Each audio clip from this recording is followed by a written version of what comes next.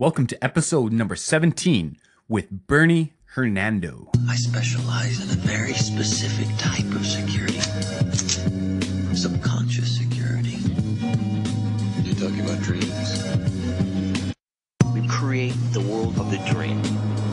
We bring the subject into that dream, and they fill it with their secrets. It's called Inception.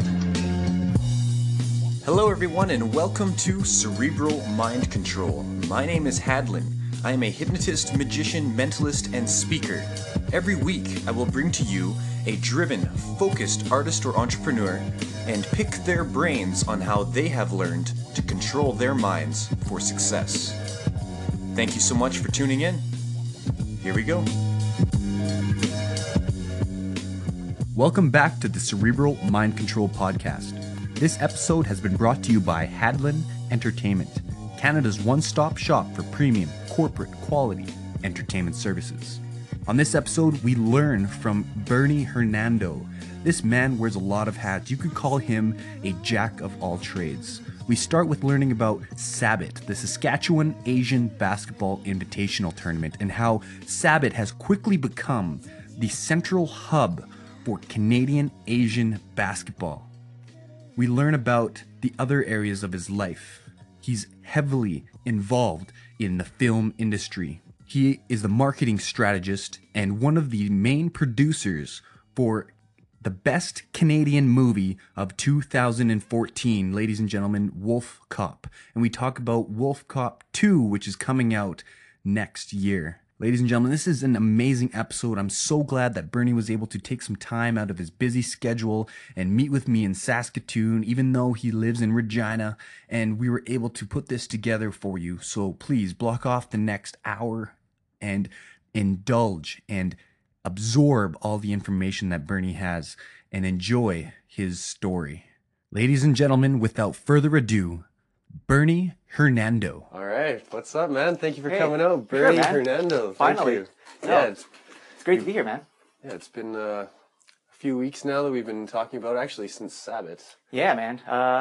It's been October. It's been a couple months have gone by since I last saw you, and Yeah. it's always a joy to see you come out at Sabbath, man. It's like you've been coming for years, and this past year you finally had your own team together, which is really cool to see. Yeah. And you've been kind of building yourself since, like, kind of within Sabbath too. Like, you've been kind of getting your feet wet with the magic thing, like. Right, yeah, all at the same sort of time, too. So and for sure, I'm sure we'll get into it Everyone got later. to see the growth through that. Totally. This It's been is a while. all about you, actually.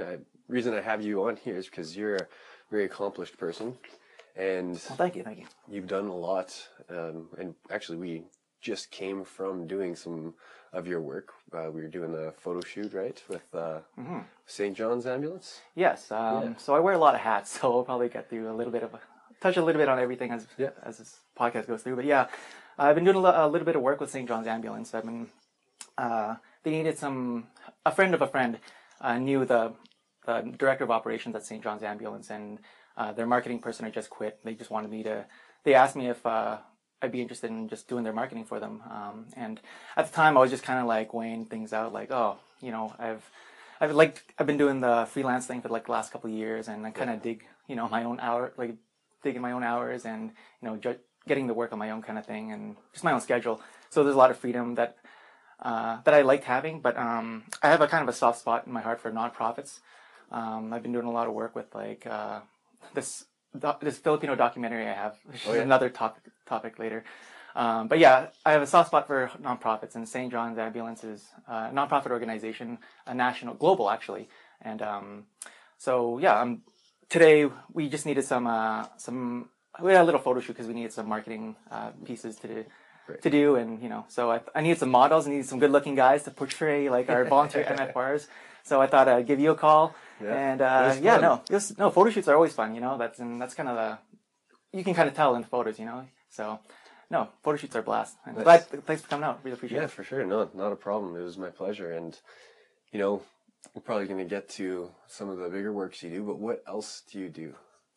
What else do I do, man? Yeah, because I know people that are tuning in to just hear you specifically. Okay. They know where you're at, but What about some other people, or some of the other work you do? Well, currently, like I said, I wear a lot of hats. My main thing, like I've been doing a lot of video, not a lot of video work lately, but I do motion graphic animation works for like small businesses and stuff like that. So I do like a lot of After Effects kind of motion graphic stuff. Do some small video work, like some shooting here and there for specific clients. I actually help a lot of my other friends out with their shoots, and because it's ever since the collapse of the film industry, the people are in the film industry had to translate their skills into other fields, because you either uprooted your family, moved to a different province to find the work, or you kind of made what you had here work. So some of us, like in my case, I was really handy with a camera, so I just thought I'd move into the marketing and advertising world, where I started working at Capital for a little bit. A lot of my family members worked there, so they kind of had a foot in the door for me there. So I started getting into the marketing aspect, working on the internet marketing team at Capital on the automotive industry. So that would really kind of open up my eyes a bit, like to the whole, the marketing world, because it's something I've always wanted to do. Like I graduated from film school at U of R in 2008 and got my degree, and I just worked in the film industry, and that's what I thought I was going to do until we lost tax credit. But I've always been handy with the camera, so I kind of branded myself as like a video expert guy when I applied for marketing jobs. So, and that's what I did with Capital. A couple of years of Capital, I left and I worked for an agency in Regina called Look Matters. They've rebranded to just Look Agency now. Worked with a lot of awesome people there.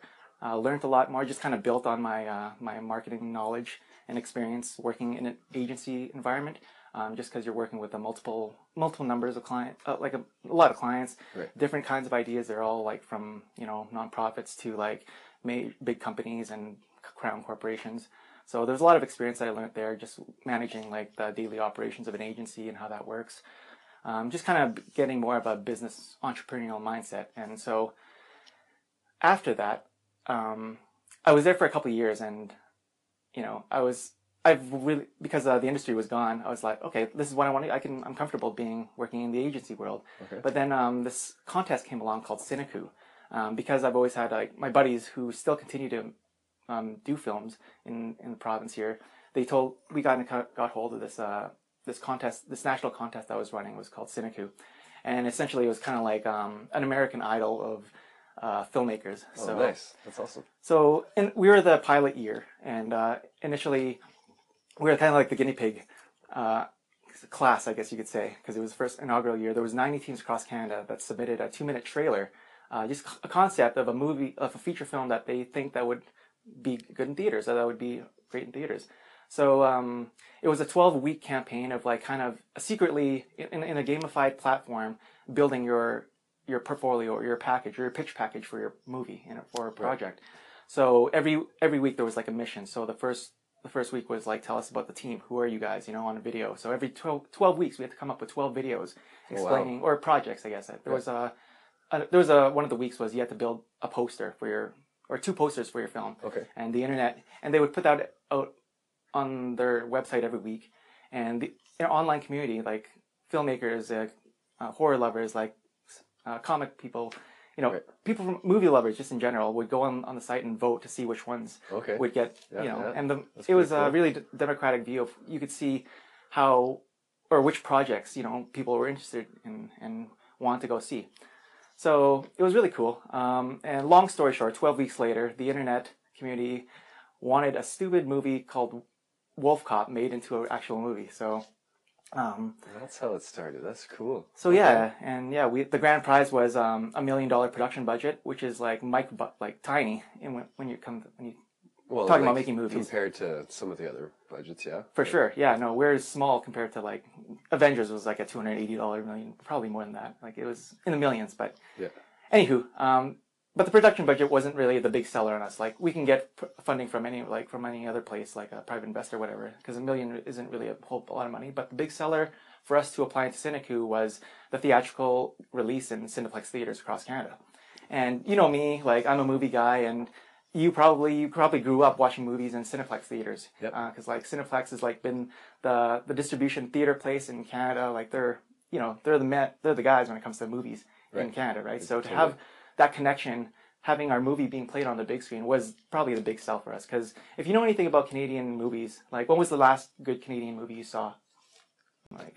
Trailer Park Boys. Yeah, okay. So Trailer Park Boys is kind of like the anomaly because, you know, they're really, they go out there with their comedy, right? So, but really, it's a really niche market. Exactly. So, you know, there hasn't, but other than that, there really hasn't been a lot of I Canadian can't even movies. think of anything else other than your movie, Wolf Cop. Yeah, so it was kind of a big deal having a theatrical release. Yeah. So that's kind of what really pushed us to like really keep going further because like 12 weeks is a long time to like, you know, come up with videos every week. It really took a strain on us, and but it was totally worth it. Obviously, like the payout was worth like going through the hell of like those 3 months. There must have been some fierce competition. There was like 90 teams across Canada, and every other week 90 Oh, 91 I think.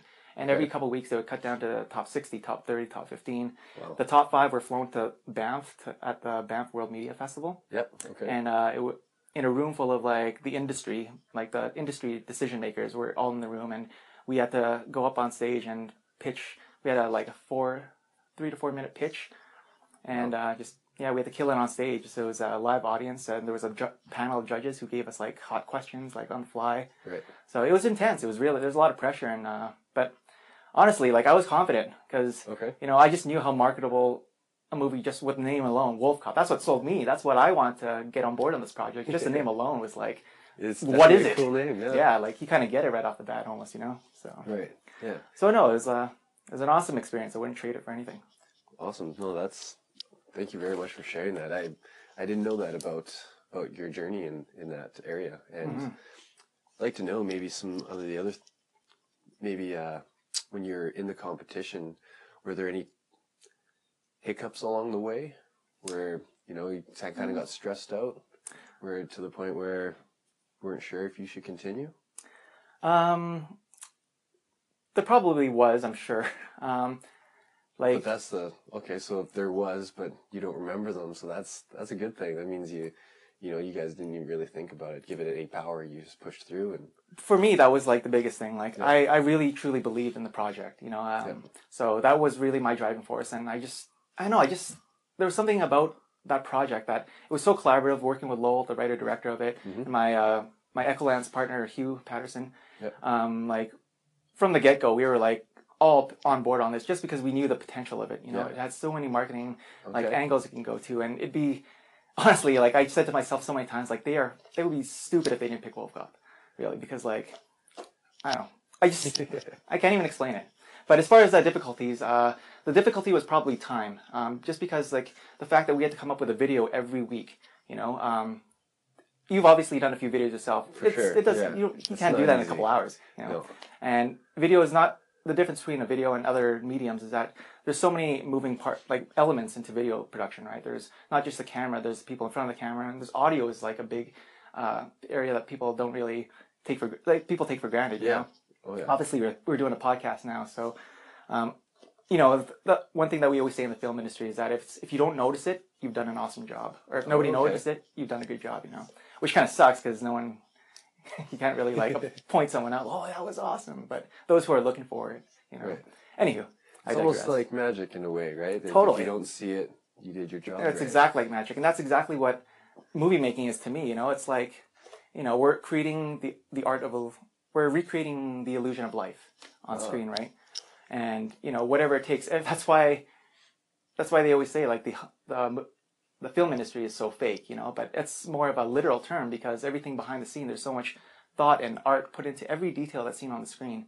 Anything from like the background actors to like the art direction, like, you know, if this was just a blank room, you know, like an art director would come up and pick like the textures that would go on the wall, you know, like to every fine detail, like the costume designers, you know, if you have a budget for costumes, but, you know, like obviously on a big production movie, you know, you kind of notice, it's kind of like a grand scale and you see everything from a bird's eye point of view, and from all the way from $1 million production budgets to like a zero budget, like you know, like all those elements, you got to kind of keep them in mind, right? So it's such a collaborative process, and which is kind of what I hate and love about, you know, filmmaking. But you know, the payoffs to me is always worth it. And what really was the reason why I got into filmmaking is because I was blown away about the power of emotion and like storytelling, essentially, right? Yeah.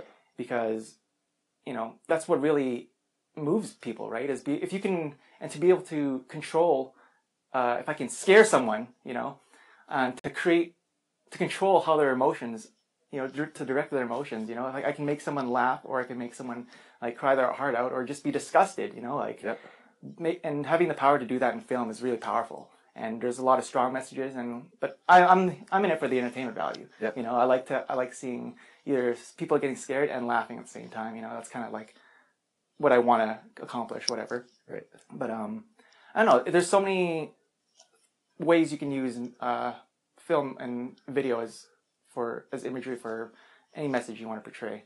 So Right. Yeah. I'm kind of wandering here, but That's okay. Yeah. No. And you're like trying to get into the minds of your viewers, essentially. for sure, like you want to be able to connect with somebody, and my choice is through film and video. So that's how I choose to connect with people. I'll put on screen something that people can relate to, or something that introduce them to something that would open their eyes to something new, or just kind of open their mind a little bit more. Right. So what is your? You kind of touched on it just now. What is your? I guess overseeing values behind being a filmmaker? sorry, say that again. Like your end goal, I guess.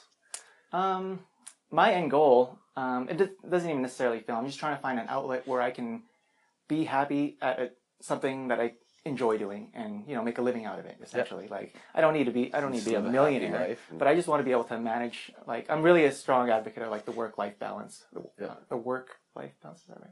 Yeah, work-life balance. Because work is in life, right? For sure, and the work is you need to make a living. You got to sustain your life, right? So that's kind of what it's for, I think. But if there's a way you can, like, I don't take a job where I know that if I wake up, I'm not gonna want to go to work that day. I wouldn't take that. I wouldn't put myself in that position. If I'm gonna go to a job, I'm gonna enjoy doing what I want to do. You have to believe in it. For sure, and I think anyone who is working right now at a job that they're miserable at, you're just like delaying the inevitable. Like, get out of there. If you're not happy, you got to be really happy at what you want to do, because, we're not. As the older we get, time gets faster, right? So. Yeah, totally. And yeah, you got quality of life. I'm all about quality of life, for sure. Excellent. Yeah. And okay. When did you? I might be getting the timelines mixed up in my head here, but when did you jump into this full force? What's that, filmmaking? Yeah, filmmaking and making that your life. Well, it hasn't really been my life. Well, I tried to make it my school? life. Actually, yeah, I guess, so I guess this kind of brings me back to why I'll give you a kind of recap of why it feels kind of cool to be back in Saskatoon for me personally. Yeah. So I'm from Regina originally, and right after high school, I just had a exploration, or like a bug in me that's like, I don't really want to feel like I want to go to U of R. I feel like I want to, I think before I graduated from high school, I played on a lot of basketball teams, a lot of basketball in the Filipino League. And a lot of my buddies, like Joe Alejandria and Richard, I'd play ball with them, and they'd invite me to these, like, to play in the Saskatoon League, you know? So this is back in the day. So we went up into Saskatoon, like, every weekend for basketball to play in the Filipino League here, so I think that kind of what caught me, like, all right, Saskatoon's a fun place. I love the people here. I don't feel like I want to go to U of R. I think I'm going to go to U of S for university. Oh, okay. So I came to, right after high school, I came to U of S. I enlisted in the arts and science program here. And if you can believe it or not, it took me 3 years of chemistry. I took chemistry for 3 years, and to realize that I didn't want to do it anymore. Okay. So it was just kind of like, I was really disappointed in myself, because my initial reason why I wanted to go into arts and sciences is because my initial desire was to be an optometrist. Okay. I've always had like I love the eyes. There's so much you can tell about the eyes. There's so much like you can tell about a person. Right. So much emotion there. So, and just like, I could stare at eyes all day, and there's no pair of eyes that are the same. So there's something mysterious about, like, eyes are the window to the soul kind of thing. And right. I don't know. I just had this affinity for eyes for some reason. Anyways, I want to be an optometrist, so I want to get a science background to be able to get into Waterloo, which was, they only take one person from each province, so it was impossible to get into. I pretty much sucked at sciences, and I actually ended up getting kicked out of university just because my marks were so low. Okay. I just couldn't focus, and just that's when I realized, this science isn't for me. Although I appreciate it, I had an interest in it, but I couldn't do it. I didn't really have the brain capacity. I was more, obviously, that's when I kind of discovered that I was more of a creative person. Being in a chemistry lab, I can handle being cooped up in a lab, playing with chemicals and trying to imagine the reactions that are going on, and that's why I kind of like love and hate Breaking Bad, because it was like kind of like what everything I wanted to that was involved in my life looking back, like like filmmaking, storytelling, and the fact that it had to do with chemistry and drugs. It was just Breaking Bad's unreal. Anywho, so yeah, I realized I couldn't handle it, so I had to break the news to my parents. They were super disappointed at first, because Asian parents, they come from how they Totally, are. yeah. They want you to come out with a doctorate or some sort of a degree or something. It's not an A, it's an F. Yeah, it's like that Asian dad meme. Have you ever seen that? Probably, yeah. You gotta check that out. I'll send you a few. Okay. But anywho, so at the time, there was a period right between when I found out that I got kicked out and the point where I had to tell my parents. So in that time, I had to figure out a plan before I met with them, because if I didn't have a plan, tell them I was just kicked out of school and I didn't know what I was going to do, they probably, I don't know what they would do. Anywho, so in that meantime, in that break time, I found out, I was doing research on different things I could take, like SciAst or whatever, just looking at my different options, and there was a school called Sketch. The abbreviation was Sketch. I think it was Saskatchewan Center for Emerging Technologies is what it stood for. It was a brand new school, and they offered a class. They offered animation, traditional animation, and 3D animation. And 3D animation sounded really, intriguing to me. There was no other school, like science didn't offer it. They offered computer science. But, 3D animation, there's, sounds like a perfect mix of tech and creativity. So I took the course. It was a 2-year certification course. So yeah, long story short, I was a 3D animator for a while. After I got my certification, I job searched the hell out of for jobs, because I got my reel together. It was okay. I knew it wasn't amazing, because that's when I really realized the different stages of involved in anything image based, like video motion based, right, or whatever. Okay. Even so, I kind of went backwards, because I got my animation certification first, and then I got into real world filmmaking, actual filmmaking. And it would have made more sense if I did the other way around, if I were to take filmmaking first and then do the 3D animation after, because that would give me a better idea of what takes place and what's necessary to create not just a visually appealing image, but story even, of having like really strong characters and having a good backstory.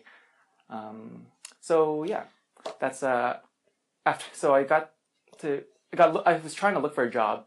Went to LA a few times for CGraph. It's like this graphics computer graphics conference. Okay. Went to a couple of them in LA and San Antonio with my buddy Burke in Vancouver, who now works for Capcom.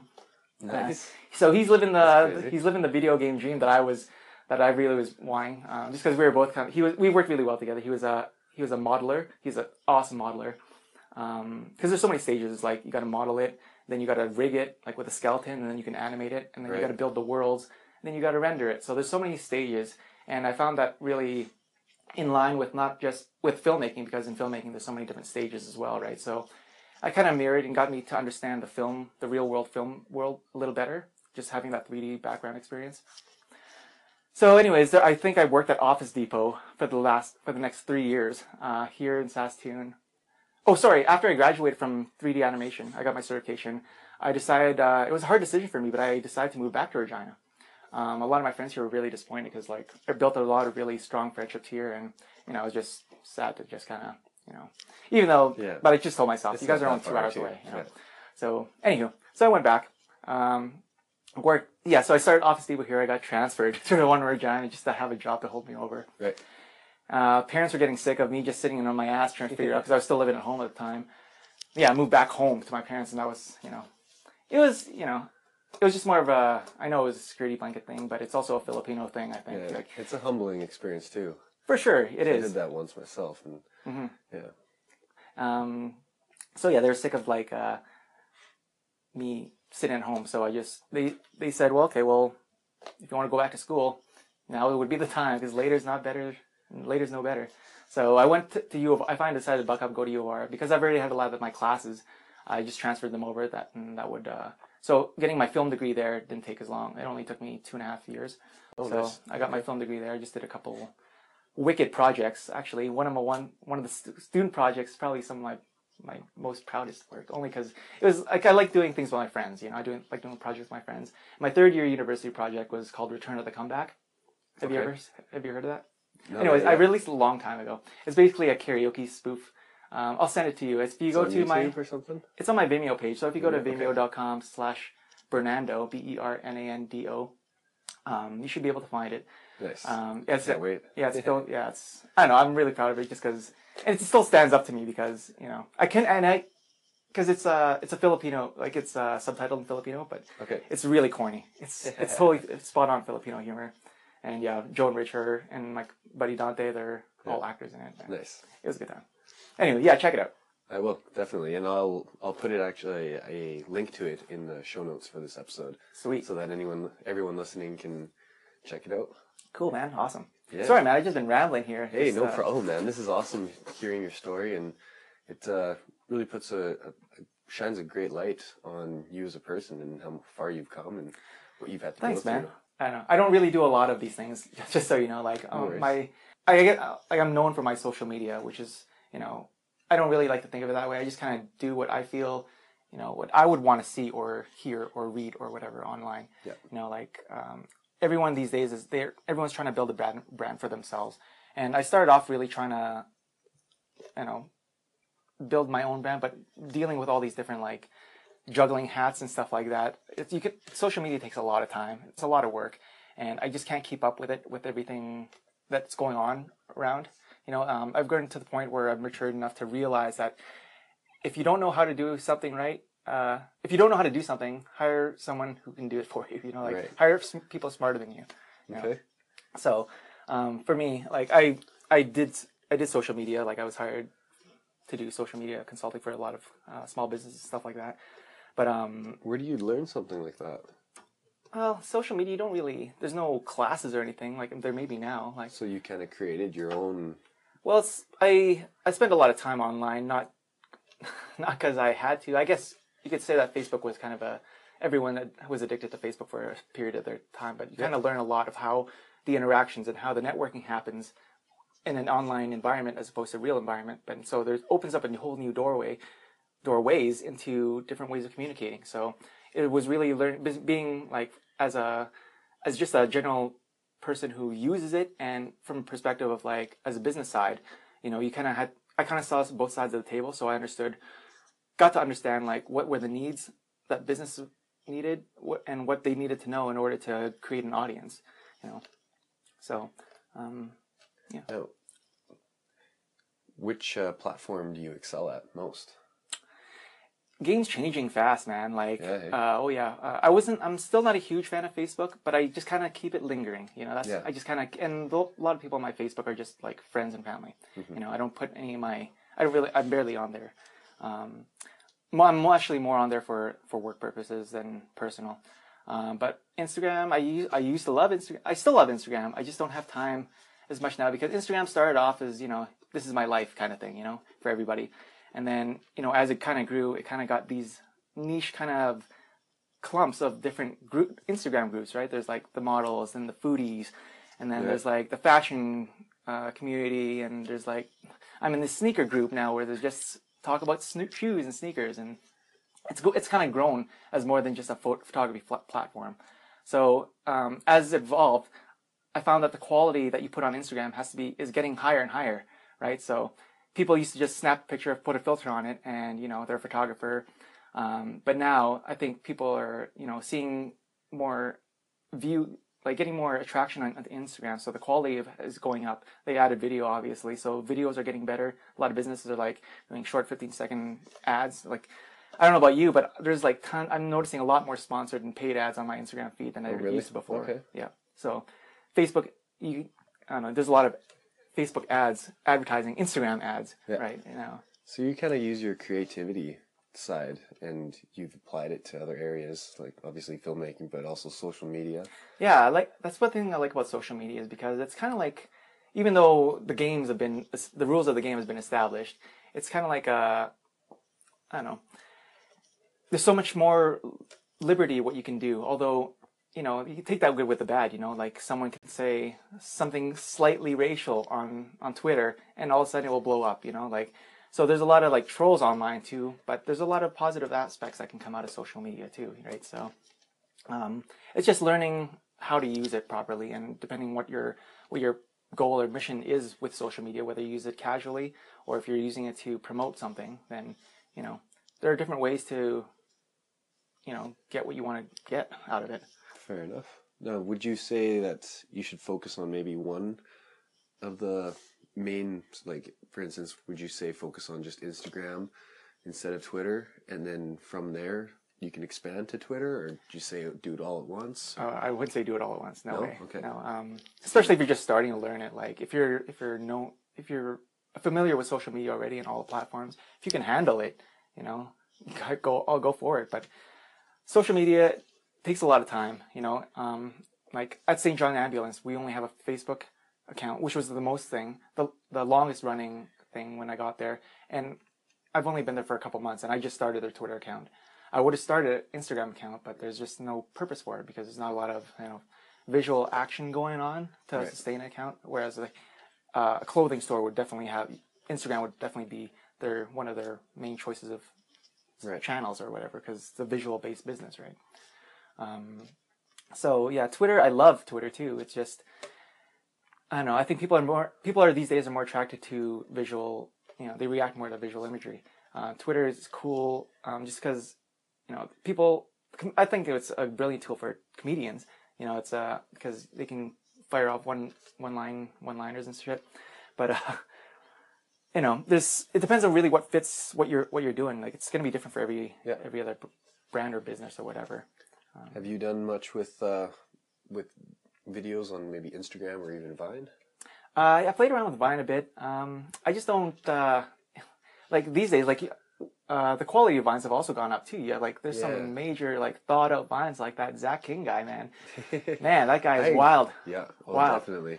And I still don't know how he does it. Like I don't know if it's camera. It's got to be like a combination of things. Like I still can't figure it out. You probably know better than I do. Okay. Well, most of what he does is not sleight of hand or illusion that you could perform in real life. Mm-hmm. So it's like all in person. It's all in post. Yeah, and he has a YouTube channel. He's the Final Cut King. He calls himself, right? So I'm assuming that he's just really good at what he does. Yeah, Matt. I don't know. For like sure. He must have like perfect angle all the time and do like thousands of cuts or takes or whatever. Takes, yeah. Yeah, for sure.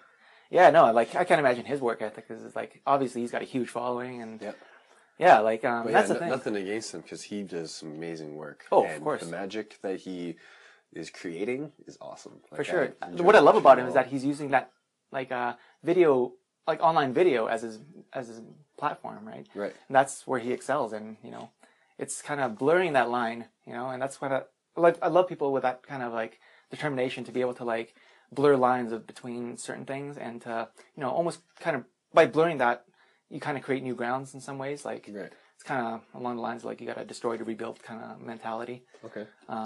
But yeah, like, you know, it's kind of cool to see someone doing new stuff. So yeah, I was blown away at the Vine, you know, because it just loops and loops and loops. I just sat there for like a good minute, just like how the hell. Yeah, it's perfect for Vine because a lot of magic is. Like one of the major rules in magic is to never repeat a trick. Right. So doing videos and whatnot for a magician is really taboo in a sense. Right. Yeah. You know, so for him to be able to do those sort of things though, where you can watch it over and over and still not see anything, it's perfect. For sure. So I think what he does helps magicians because for sure, it just promotes magic and exactly. But yeah, now if we can jump to a completely different topic here. I ask everybody who comes on to the podcast here what they believe is the purpose of life. Now, I'll give you some examples because I know it's a tough question if you haven't had a chance to think of it. Someone has already said that they believe it's stories and telling stories, sharing stories.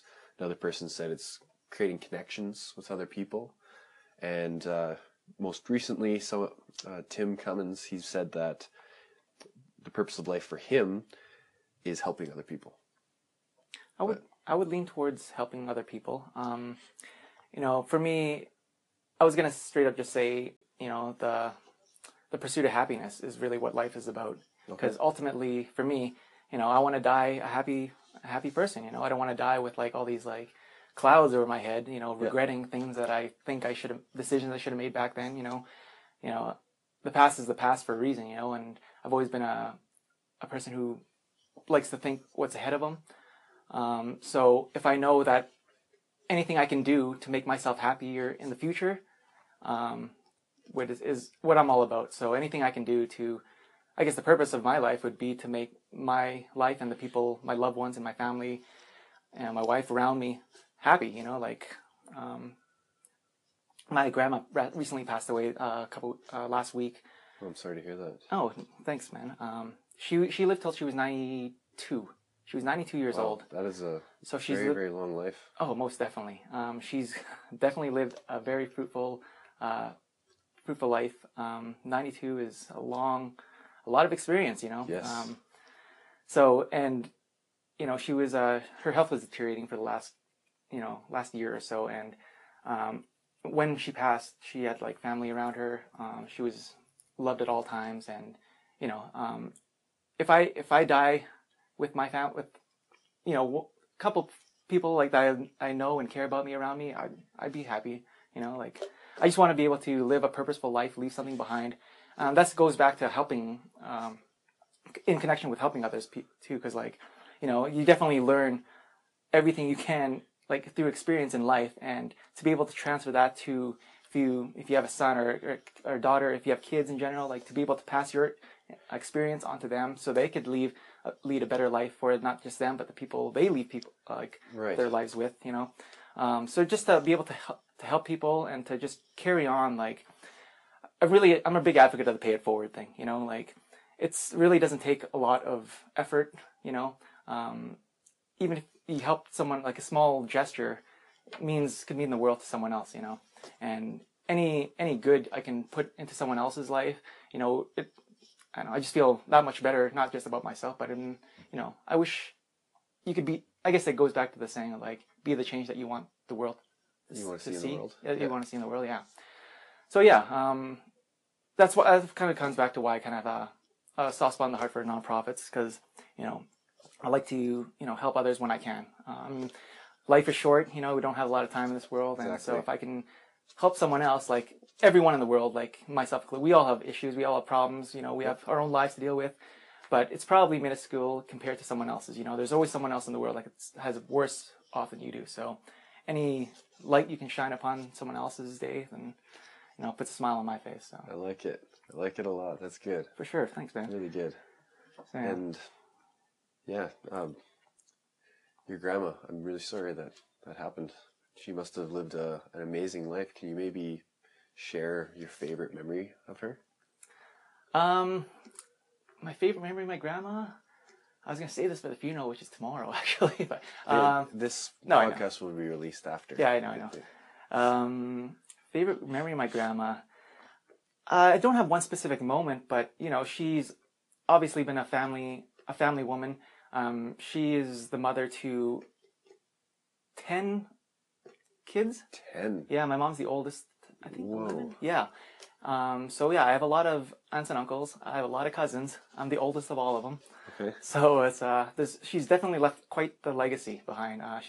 We have a huge clan of offspring that we're all here because of her. She was one of the strongest women I've ever known.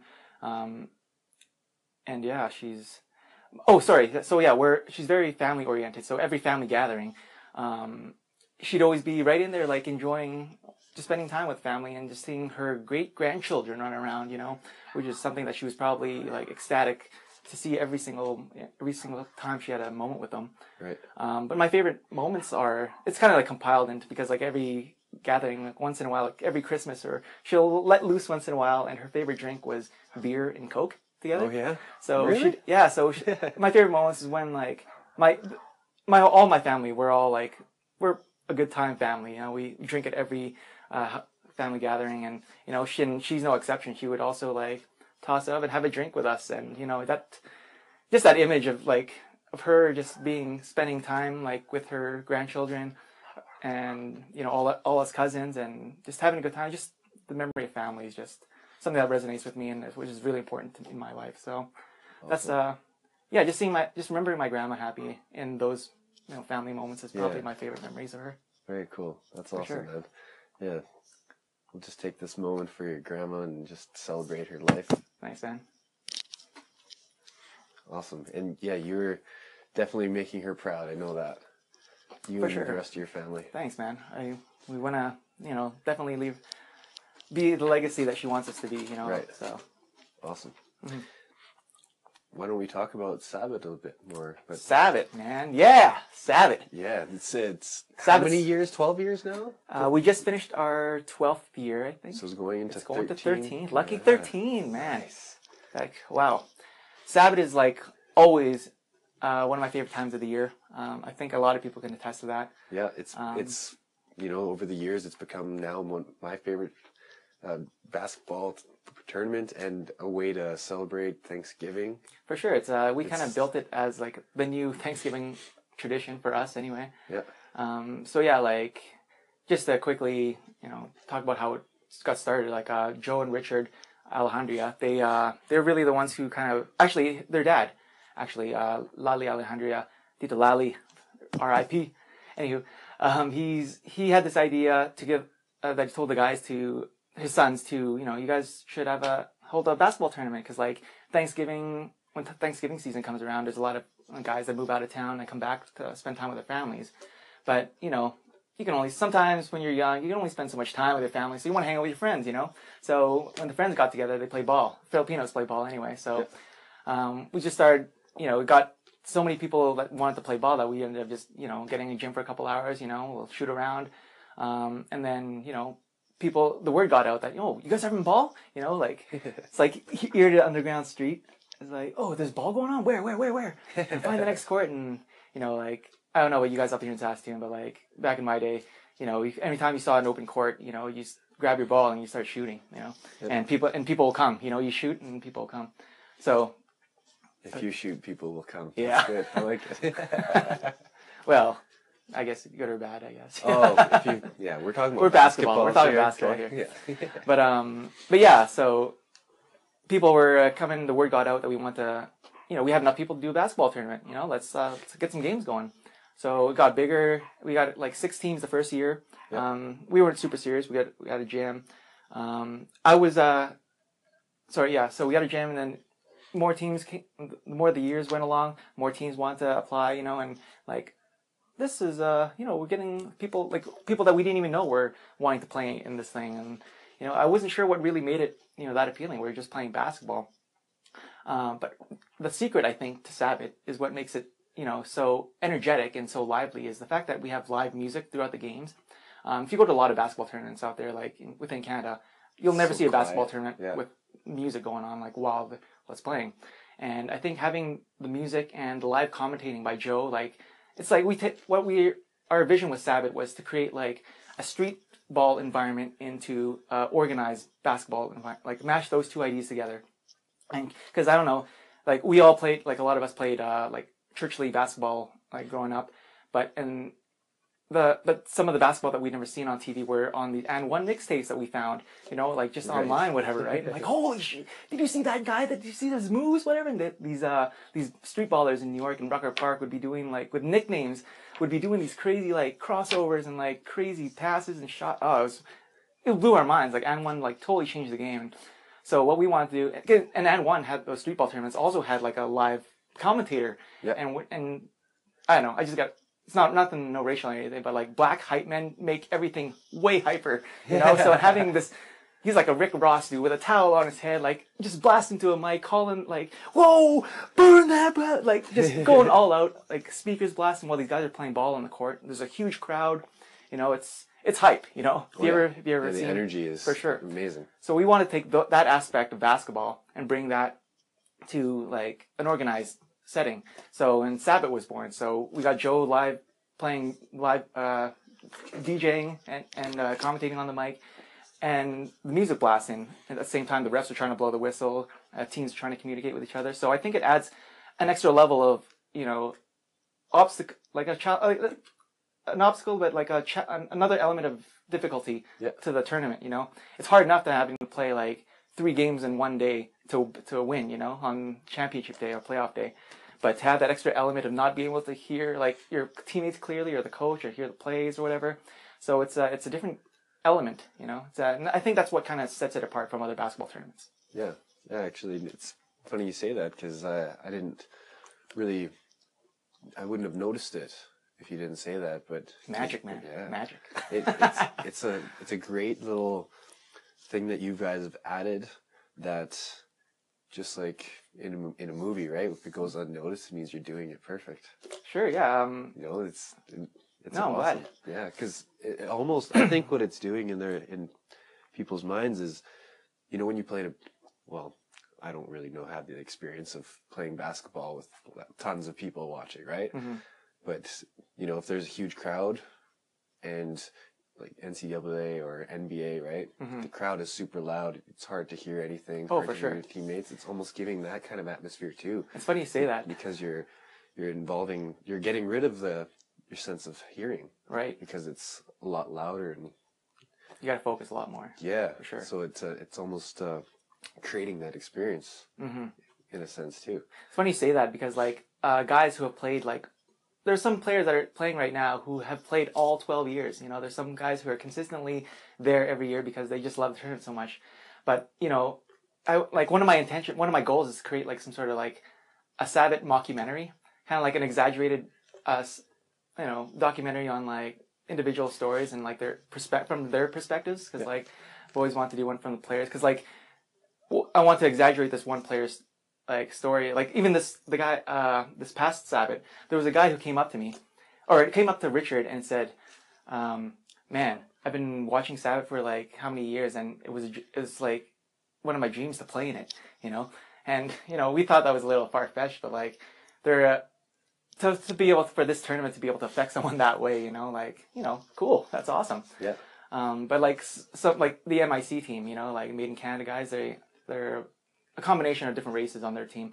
But for them, like, one of their players, I can't remember who it was, but he was saying, like, it was kind of like reliving high school moments for him, like being in a crowd environment where you have, like, you know, the shot clock going down, you know, and you have opportunity for a buzzer beater and to have that high school, you know, Carlton moment in the Fresh Prince, you know. So it just kind of gives people, like, an opportunity to relive their memories or whatever, trying to live their primes. Yeah, for sure. And you know, I think that's some reason why some of those guys are still playing. You know, So yeah, it's cool because there's so many different people who play in Sabbath come from all walks of life, which is kind of cool. You know, so there's a lot of stories, and I've always wanted to do an exaggerated mockumentary on Sabbath, even if it's just like a 20-minute like ESPN 30 for 30 like parody or something. Yeah, well, sounds like that's coming pretty soon then. Oh. We'll see. It's hard to try to come up with new ideas for Sabbath because it's such a niche market. You know, it's basketball and it's Asians specifically, and you can only relate to so many people outside of that. You know, right. So it was kind of a difficult. I don't know, kind of when it came to sponsorships. You know, like I tried to sell a lot of people on like the because Sabbath is obviously like not even non-profit. It's no profit. You know, we do this out of the passion for our love of the tournament and for the people, you know, the fans. So we were always looking for sponsorships to help, you know, operate the tournament, you know. So there's a lot of, you know, it's such a small market, so it's yeah. But if anyone's interested, holler at me. We're always looking for sponsors. We have a huge audience, a huge draw. So let's talk. Definitely. Yeah, definitely give them a call or email. And in fact, what is the best way for people to contact you? You can pretty much get a hold of me anywhere. If you want to get a hold of me on social media or Facebook, it's easy there. And I'll put all the links that. Sure. Yeah, my Twitter and Instagram is @TheRealBernando, and Facebook is just my name, Bernie Hernando. So, but yeah, holler at me and let's do something special. Let's make magic. Definitely.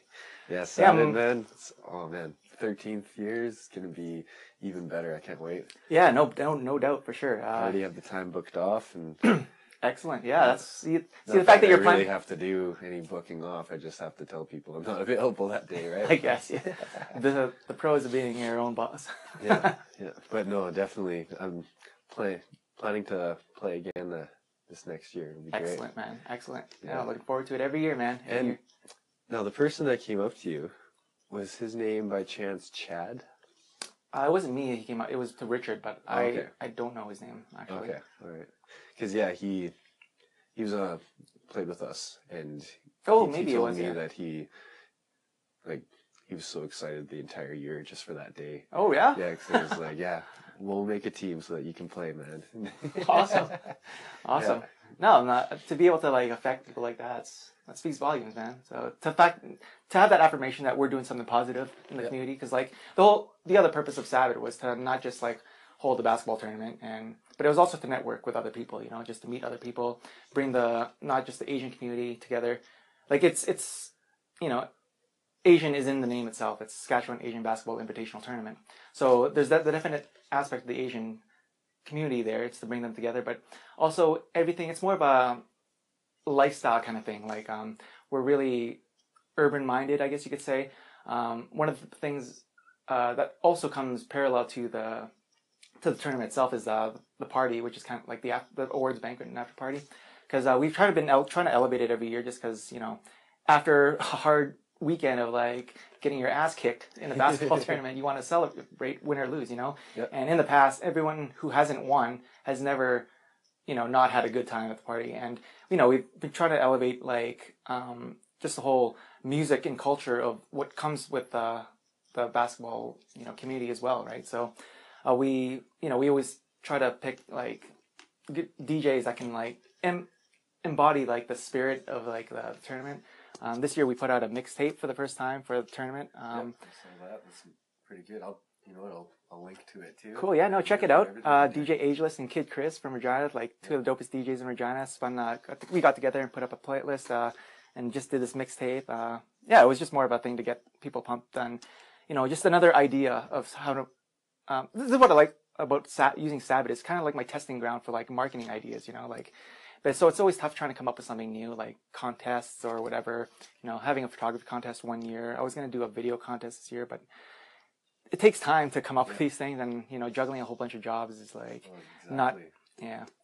So you only 24 hours in a day. So, but yeah, doing something like collaborating was a big thing. So, collaborating with those DJs, and we had like local rap artists to do like Sabbath freestyles on the mixtape as well. So it was, you know, bringing together like not the music and the basketball and the Asian community and whoever else is, you know, involved with those groups of people. So, you know, it's really about bringing the community together with the common ground. So, and a lot of feedback that I hear just through the grapevine about Sabbath is that it feels like everybody is family.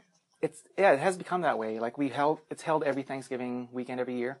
So, you know, the fact that you're spending, you know, most of the weekend with your players, your friends in the gym, Yeah. you know, it becomes family once you've done it like, I don't know, 8 to 12 years. Yeah. So, they become definitely second family. Like, and it's grown every year. It grows. Like more and more people find out about it.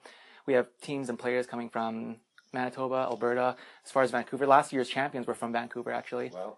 Yeah, so players on their team were from Vancouver. So yeah, the Sabbath is definitely getting out there as far as recognition. So it's cool to see it grow like that. Do you have any plans or goals for Sabbath?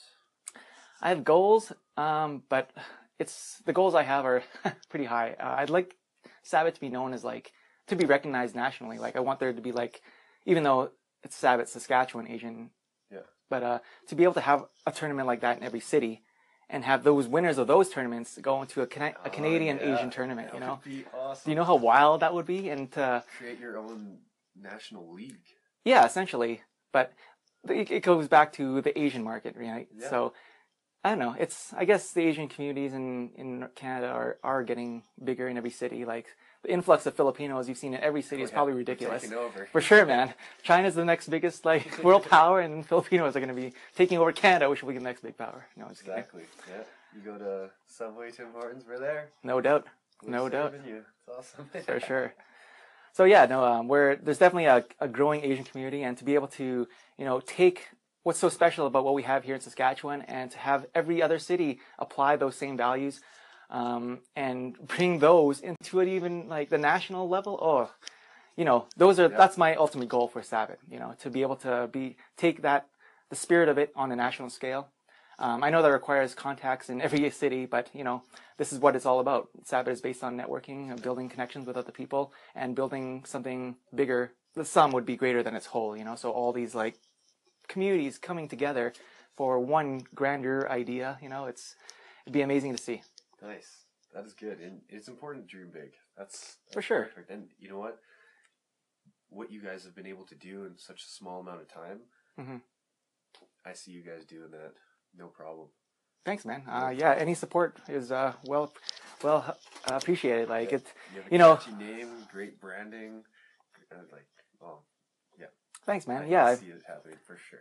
So it's definitely just it's like I said, it's like my testing ground for my marketing ideas. So We'll see where it goes. We'll see where it takes us. So do you have maybe an idea for the next city? I think Winnipeg would be pretty close. They have a huge Asian community and a huge basketball community there. So I think that they would probably be they definitely have one for sure. There's no doubt about it. I know Alberta has a fairly large Asian basketball community. See, it's so specific. And I don't really have a lot of connections in Vancouver and Ontario, but I think you'd almost have to do like an East and West Coast thing too, because like I'm sure you could probably come up with like 5 solid teams from like Toronto area and whatever. So it definitely have to be, some thought put into it. But, it's such a niche. So that's where sponsors come in, guys. Yep. So if you know anyone with big business or whatever, like, I know if Rogers wants to support Sabbath, take it national, call at me. That'd be awesome, man. Yeah, no, that's definitely going to happen for you. I hope so. Yeah. Just, hearing your story and how much work you do and how much passion you put behind your work and how much creativity that you put into everything. Mm-hmm. And it's just all of that. It's easy math. You put that all together and you're going to get your results. Cool. Thanks, man. I appreciate the enthusiasm you have. And I will do what I can. I'll do my best. Nice. That's all I can do. So have you always dreamt big? Yeah, well, I don't know. Even though I like looking ahead, it depends. I don't really look always too far ahead. I'm usually a day ahead kind of guy. Okay. So as long as I know what I'm doing tomorrow, I should be safe.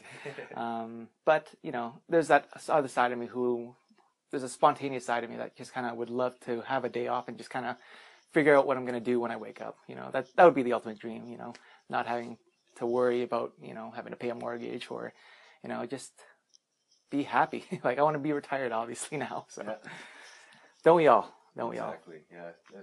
When do you want to retire? Yesterday, actually. Yeah. Okay. I don't know. I don't know. With a mind like mine, I don't think you would ever retire. Even if I was retired, I think I'd be bored.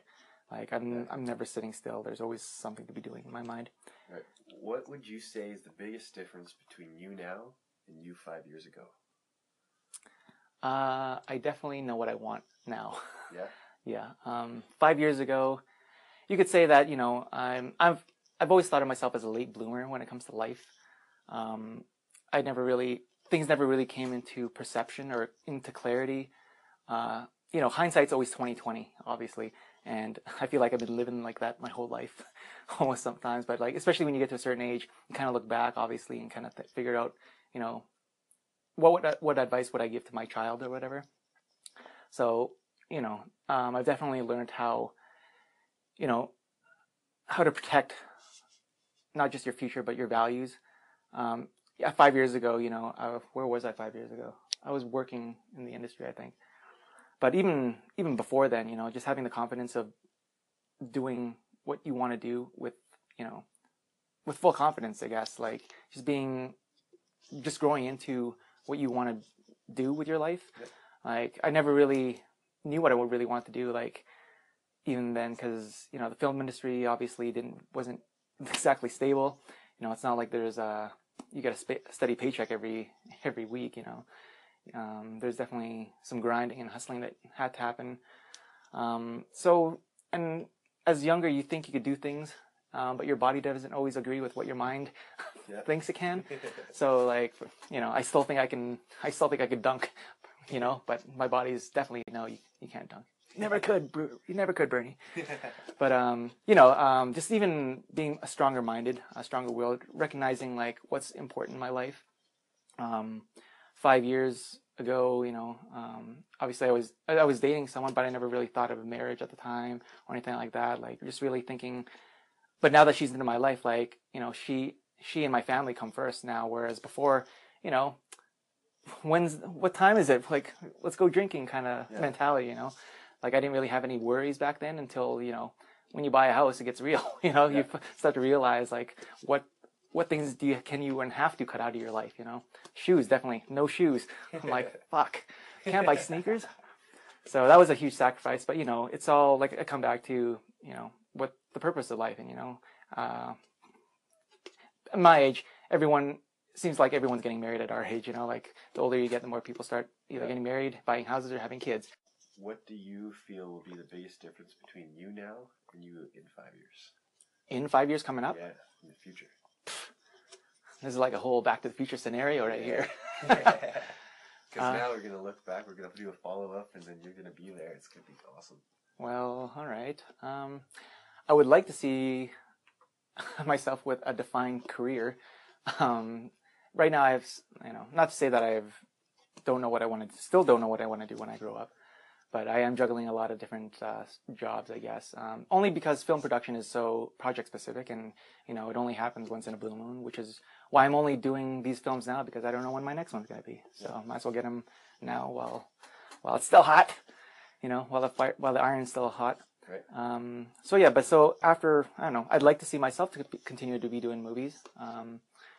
I'd like to eventually have work with a collective, because marketing and advertising, and that's always kind of been in my blood. I've always been a big hype it guy, I love pumping events up and stuff like talent, I've always wanted to be somewhat involved in the music industry, even though I know it's a tough industry to get involved in, even though I have no musical talent, but I can recognize talent. Yeah. But just having some sort of collaborative, or not an agency, because I don't like to use the word agency, but some sort of collective of artists or collaborators who are really good at what they do, and just kind of build a creative, not like a environment, but I don't know. See, that's what I'm saying. It's not even really defined in my head yet, but I just know that I want to collaborate with people who do good shit, So something more concrete in mind regarding that. Obviously, I see myself having a family in that time. But other than that, I think I'm just gonna keep doing what I'm doing. I think. Good. I like that. Yeah, there's so many things that could happen. Obviously, just keep doing what you're doing, but on a bigger scale, for sure. I definitely want to be doing Sabbath nationally by then. Yeah. So yeah, Man, still doing movies. I'm excited for all that, man. Thanks, man. So am I. Thank you. Awesome. I'm stoked for the future, for sure. If you could leave behind something, but when someone watches it, listens to it, or reads it, it screams Bernie. That screams me. Yeah. Oh, there's so much. Because, yeah, I have so many different influences and, so many different mediums now. There's so much, Maybe top 3, then? Oh, screams Bernie. I would probably leave Return of the Comeback, my short film. Just because it was, it had my friends in it, and my friends are important to me, and it was, the whole collaboration of the project was, us having a good time, and it wasn't, now that I've gone through a filmmaking process, it can be stressful. And I remember thinking back to that shoot, that wasn't really stressful. To me, it was fun, which is why I got into it in the first place, because I thought all shoots are like this. All shoots are fun. I'm hanging out with my friends. We have a craft table here. We're making a movie.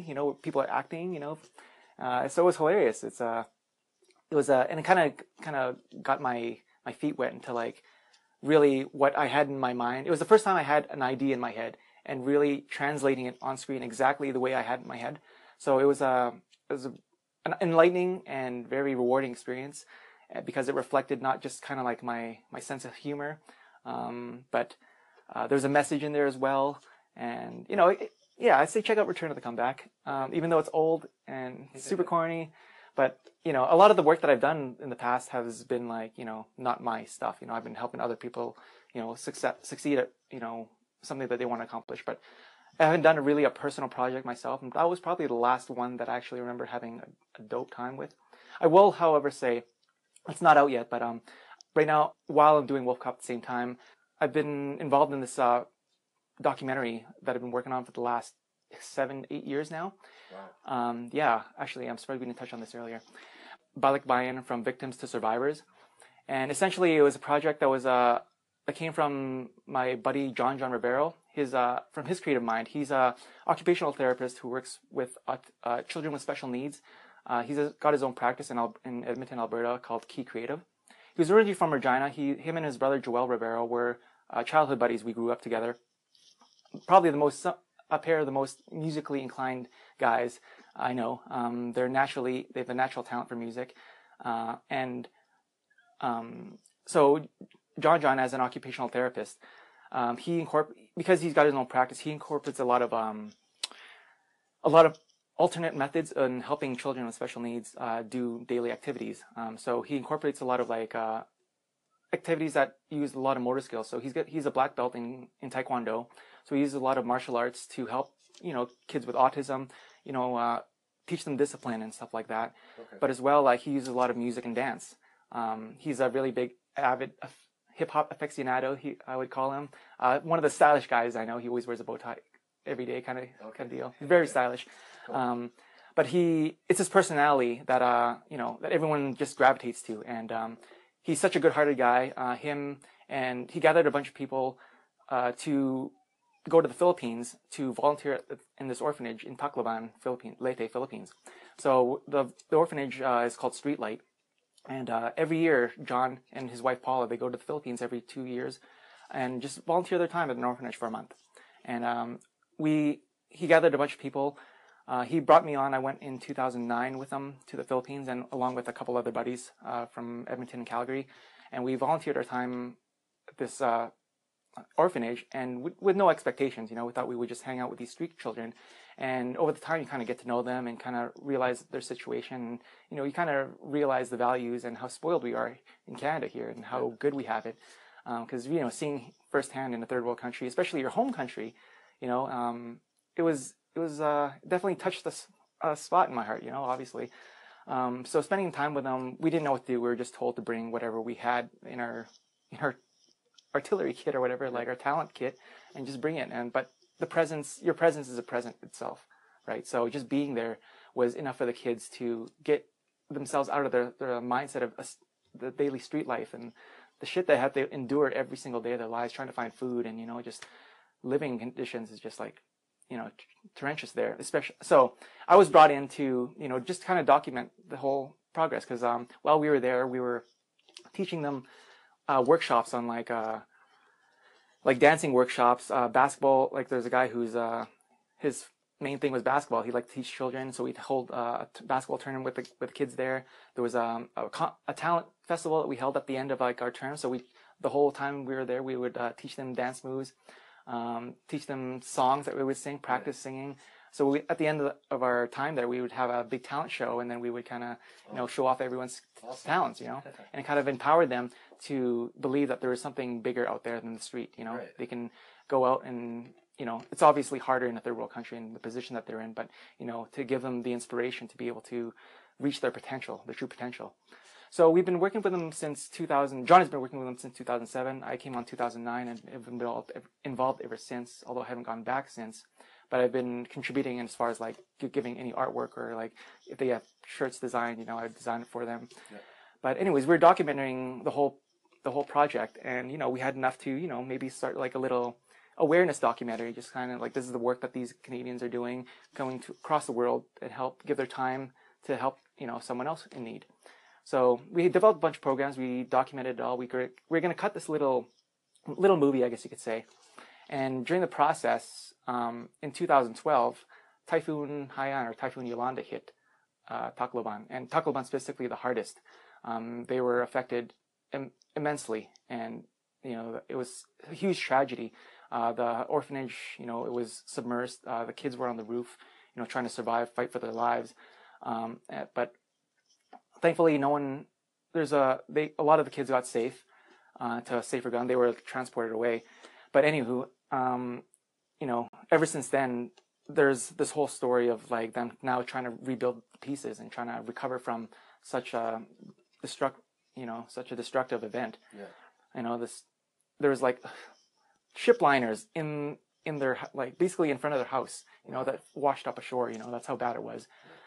So ever since then, they really called out to us, because John, he does a lot of help with trauma, with kids with trauma. So he was asked to come back and do a workshop with these kids just to get them out of like the depression or any like post-traumatic syndrome that they might be suffering. So him and a bunch of people went down, and I wasn't able to go because it kind of unfortunately fell during the time of Wolf Cop, while we were shooting Wolf Cop.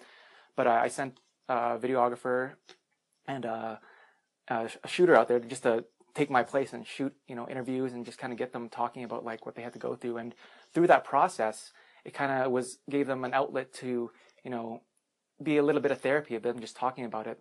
In the film, we actually talk about, a little bit of that process on how these methods are used to help people with trauma overcome, what they're going through. So now that all the filming and all the interviews are completed, we're in post-production now to get this documentary done. We're hoping it's going to be out this spring, maybe. There's no set date yet, but we're really hoping to. I think we might start a crowdfunding campaign just to like get the awareness out there. We really want to tell people about like, comes back to the pay it forward kind of thing of volunteering your time to just pay it forward to someone else who has it less fortunate than you. So, so I'm really, really looking forward for this project finishing, because like I said, I've been working on this for the last 7 years, working with the team that I've been working with, really awesome team. It's a really positive outlook. And like I said, it doesn't really focus on them as victims of the typhoon, but more as survivors and overcoming that. And it's a really, heart-to-heart story about what these street children had to go through, and the steps that the organization is going to try to help better these kids' lives. And it's a really humbling experience to be part of this project. Also just because it's my home country, and that could be me. That could have been, if my parents would have decided to stay in the Philippines. That could have been me. Yeah, so exactly. So yeah, I'm really excited about that. So look out for Balikbayan, from victims to survivors. Now too. So, yeah. Sorry, can you say the name again? So it's Balikbayan, from victims to survivors is the name of it. You can check it out at the balikbayanproject.com or .ca.com, I think it is. Balikbayan. I'll send you the link and you can put it up there. Sounds good. But yeah, that's amazing, man. Thanks, man. That's I'm really excited about it. Yeah, I can't wait to just do what I can to help in that as well. And if there's crowdfunding, I'll appreciate that. No, for sure, appreciate it. As long as you can spread the word, that's all I ask. Just pay it forward and just get people knowing about it. Definitely. That's great, man. You're doing some great work. Thanks, man. I try. Okay, so sorry, this is like going super long. What else is there? There's gotta what's next for Bernie? What's next? Well, Wolf Cop 2 is coming up. So we just got greenlit to shoot Wolf Cop 2. We're going to be shooting January, February this year. It hasn't really been announced, but Saskatchewan Film Week is next week, and we're going to be making an announcement then that it's going to be a co-production between Saskatchewan and Ontario. Right. So we're excited to go to Ontario for half the shoot to make this sequel bigger and badder than the first one, dirtier and hairier. It's going to be it's going to be a hoot, man. It's going to be super fun. I'm excited. Now, based on when you're allowing me to post this, people may already know it's out. But sure, yeah. Like if you haven't heard about Wolf Cop before, check it out. Go to wolfcop.com. And even if you just Google the words Wolf Cop on Google, there's 6 or 7 pages of like blog posts, like reviews. There's tons of reviews. But if you haven't seen Wolf Cop before, I know it's not for everybody, but even my friends who didn't this isn't normally their thing, they loved it. It's a tongue-in-cheek kind of film. It's a throwback to like old 80s grindhouse movies, so it's a good time. It's not really, it's labeled as a horror comedy, but it's more comedy than anything. Yeah. So. Man, I like the first one, and Yeah, I can't wait for the second one. Awesome, man. Good. Appreciate it, man. No, it's a super fun project just because there's no bad ideas when it comes to making it. He's an alcoholic cop who turns into a werewolf. Like there's no bad ideas here. And if you did see the first one, and there's a certain scene in there's a couple of first scenes in the first one, you thought that was like taking it there. We take it there on the next one. So. Yes, nice. I can't wait. And everything that you touch, I just have to acknowledge you because everything you touch turns. I know it's kind of cliche to say, but turns to gold. Well, I wouldn't say gold yet, but I'm not like if you were to somehow put something out there and super blockbuster, there's a chance maybe there would be a one-hit wonder, right? But you're going through the rigorous of all the work that you have to do, right? You're building everything the way it's supposed to be built. Like, you can't just go in there and, for instance, Sabbath, you can't just go in there and be like, boom, first year we're doing a national tournament, right? Yeah. You gotta build it. For sure. No, you gotta pay your dues for sure. Yeah. And build experience. Yeah, you're doing that right now, and to be able to sit here and to know you, it's just amazing, man. Well, I'm humbled. I'm honored. Thanks, man. Like some big words there, but sure. I'm no millionaire yet, man. I'm still in Regina. Yeah, that's the key word there is that you said yet. Well, yeah, right? Of course. We all want to be millionaires, for sure. Exactly. But I want to earn mine, not win mine. Well, of course I'd like to win them, but... Right, of course. But yeah, got to buy a lottery ticket today, by the way. It's Friday. Oh, man. This is awesome. I learned a lot from you, and thank you so much for sharing so many stories. Can you share with us your favorite memory? I think, one of the moments was seeing my name on the silver screen in the credits of Wolf Cop when it first came up on screen. Having the premiere in July 2014 in theater, or June 2014 in theaters, and seeing my name in like the biggest screen I've ever seen my name in before, it was a pretty like, woohoo moment, I was like, yeah, that's what it was all about, to be able to be recognized for something that you put all this time and effort and your blood, sweat, and tears into, and have you recognized for all that, is a very uplifting experience, So yeah, I'd say seeing my names when Wolf Cop came up on screen, seeing Wolf Cop on theaters for the first time was pretty awesome. Nice. Next to my wedding, of course. Yes, of course. All right, I have another question though. Sure. Is there anything that you could share with us that you have developed over the years on how you are able to control your mind, your thoughts, to stay focused, to stay on track to be successful? That's a daily struggle, man. Yeah. Every day I try to, I don't want to say that I have AD or ADHD or anything, but with the world I work in, like advertising, the MTV generation, there's so many things like popping up at you. There's so many flashing ads, so my mind is always like running. So it's hard to like keep focused on certain tasks, So, lately within the last couple of years, I've really had to, really balance my time schedule is one thing. Not just because like you got to be able to sort out and organize your priorities on a day-to-day basis, but if you really want to become successful, like you said, it's not going to happen overnight. You got to build on it, and having the diligence and what's the word I'm looking for? Not the determination, but like just like the general mindset to have a sense of organization, of like prioritizing, little things of tasks that you want to accomplish to a bigger goal, So me working with so many different projects, I really have to get myself into a mind zen mode where I have to like use my calendar as like a task list, where I would put something I have to do, like something as small as like, okay, I got to email the landlord of this place, whatever. I put that at, I schedule an appointment in my calendar for like 10:30. You got to call this guy, and really time budgeting things really helps speed up things that you think certain tasks take longer than they should, but realistically they can be done really quick if you really just do it. Yeah.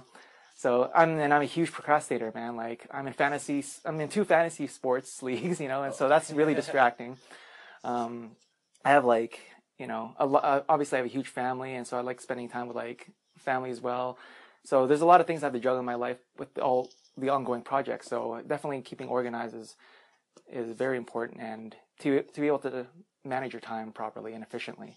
is something I've been trying to do for the last 5 years, and so far it's been working for me. But it's, getting up early is something I really have to do and learn, because I know getting up early really increases your, not just your mind for the rest of the day, but gets you more energized. And I'm a night owl personally. I'm a guy who likes to stay up late. Yeah, likes to stay up late, and that's when I think my mind flourishes and wanders more. More of my creative ideas come at night.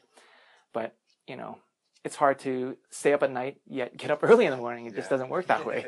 I lately, as you get older, the number of hours of sleep required definitely goes higher and higher as you get older. So I used to be able to run in 4 hours sleep and be good the next day, but now I can't function on no less than 6.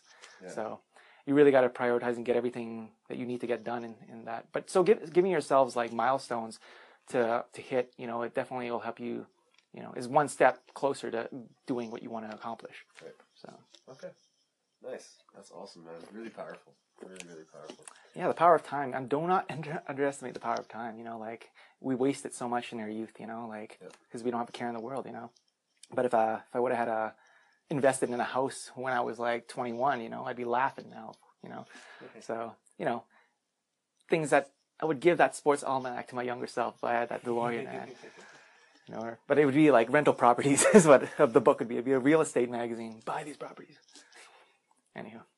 Nice. Hey, man, this has been great. I loved every second of it, and learning from you is just amazing, man. For sure, man. It's nice to get it out, and record it, because I tell people a lot of these stories from different people at time to time, but it's nice to have a one-on-one with someone, and your questions are pretty challenging, and got what you wanted to hear, I'm sure. For sure. But no, it was fun. It was nice to get it out. Awesome, man. Yeah, thank you for coming out here, and we'll definitely do a follow-up. Thanks, man.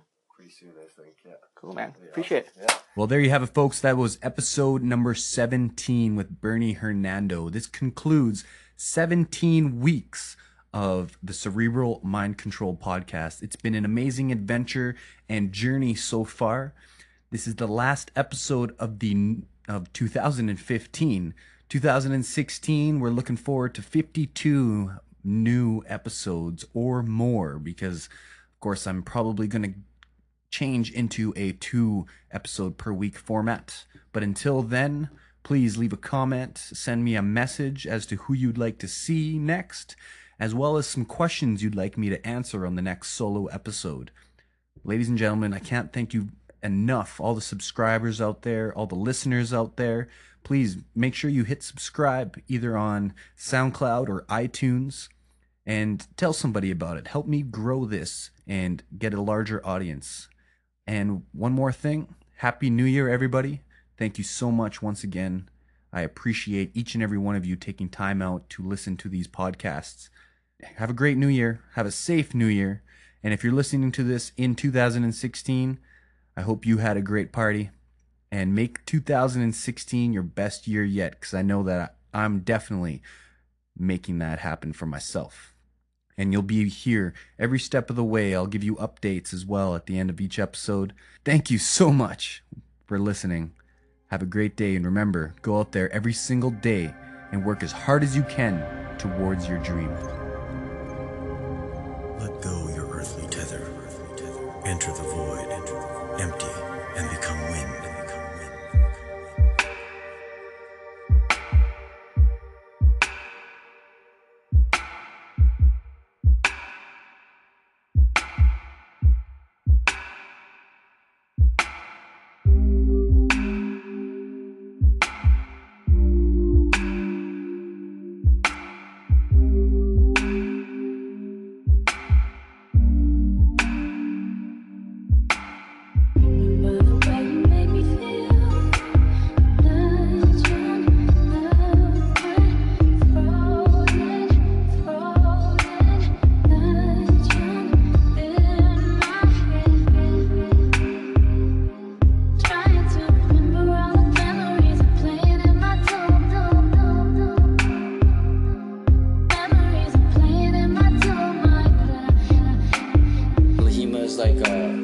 achieving weightlessness.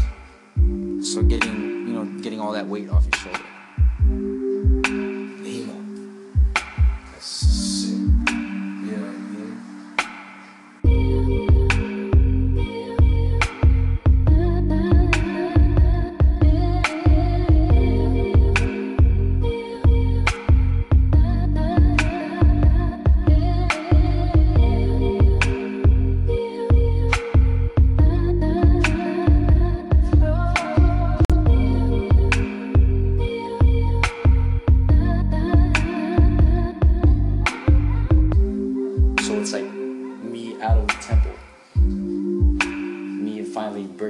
free from this being stuck in this box, like getting the demons out.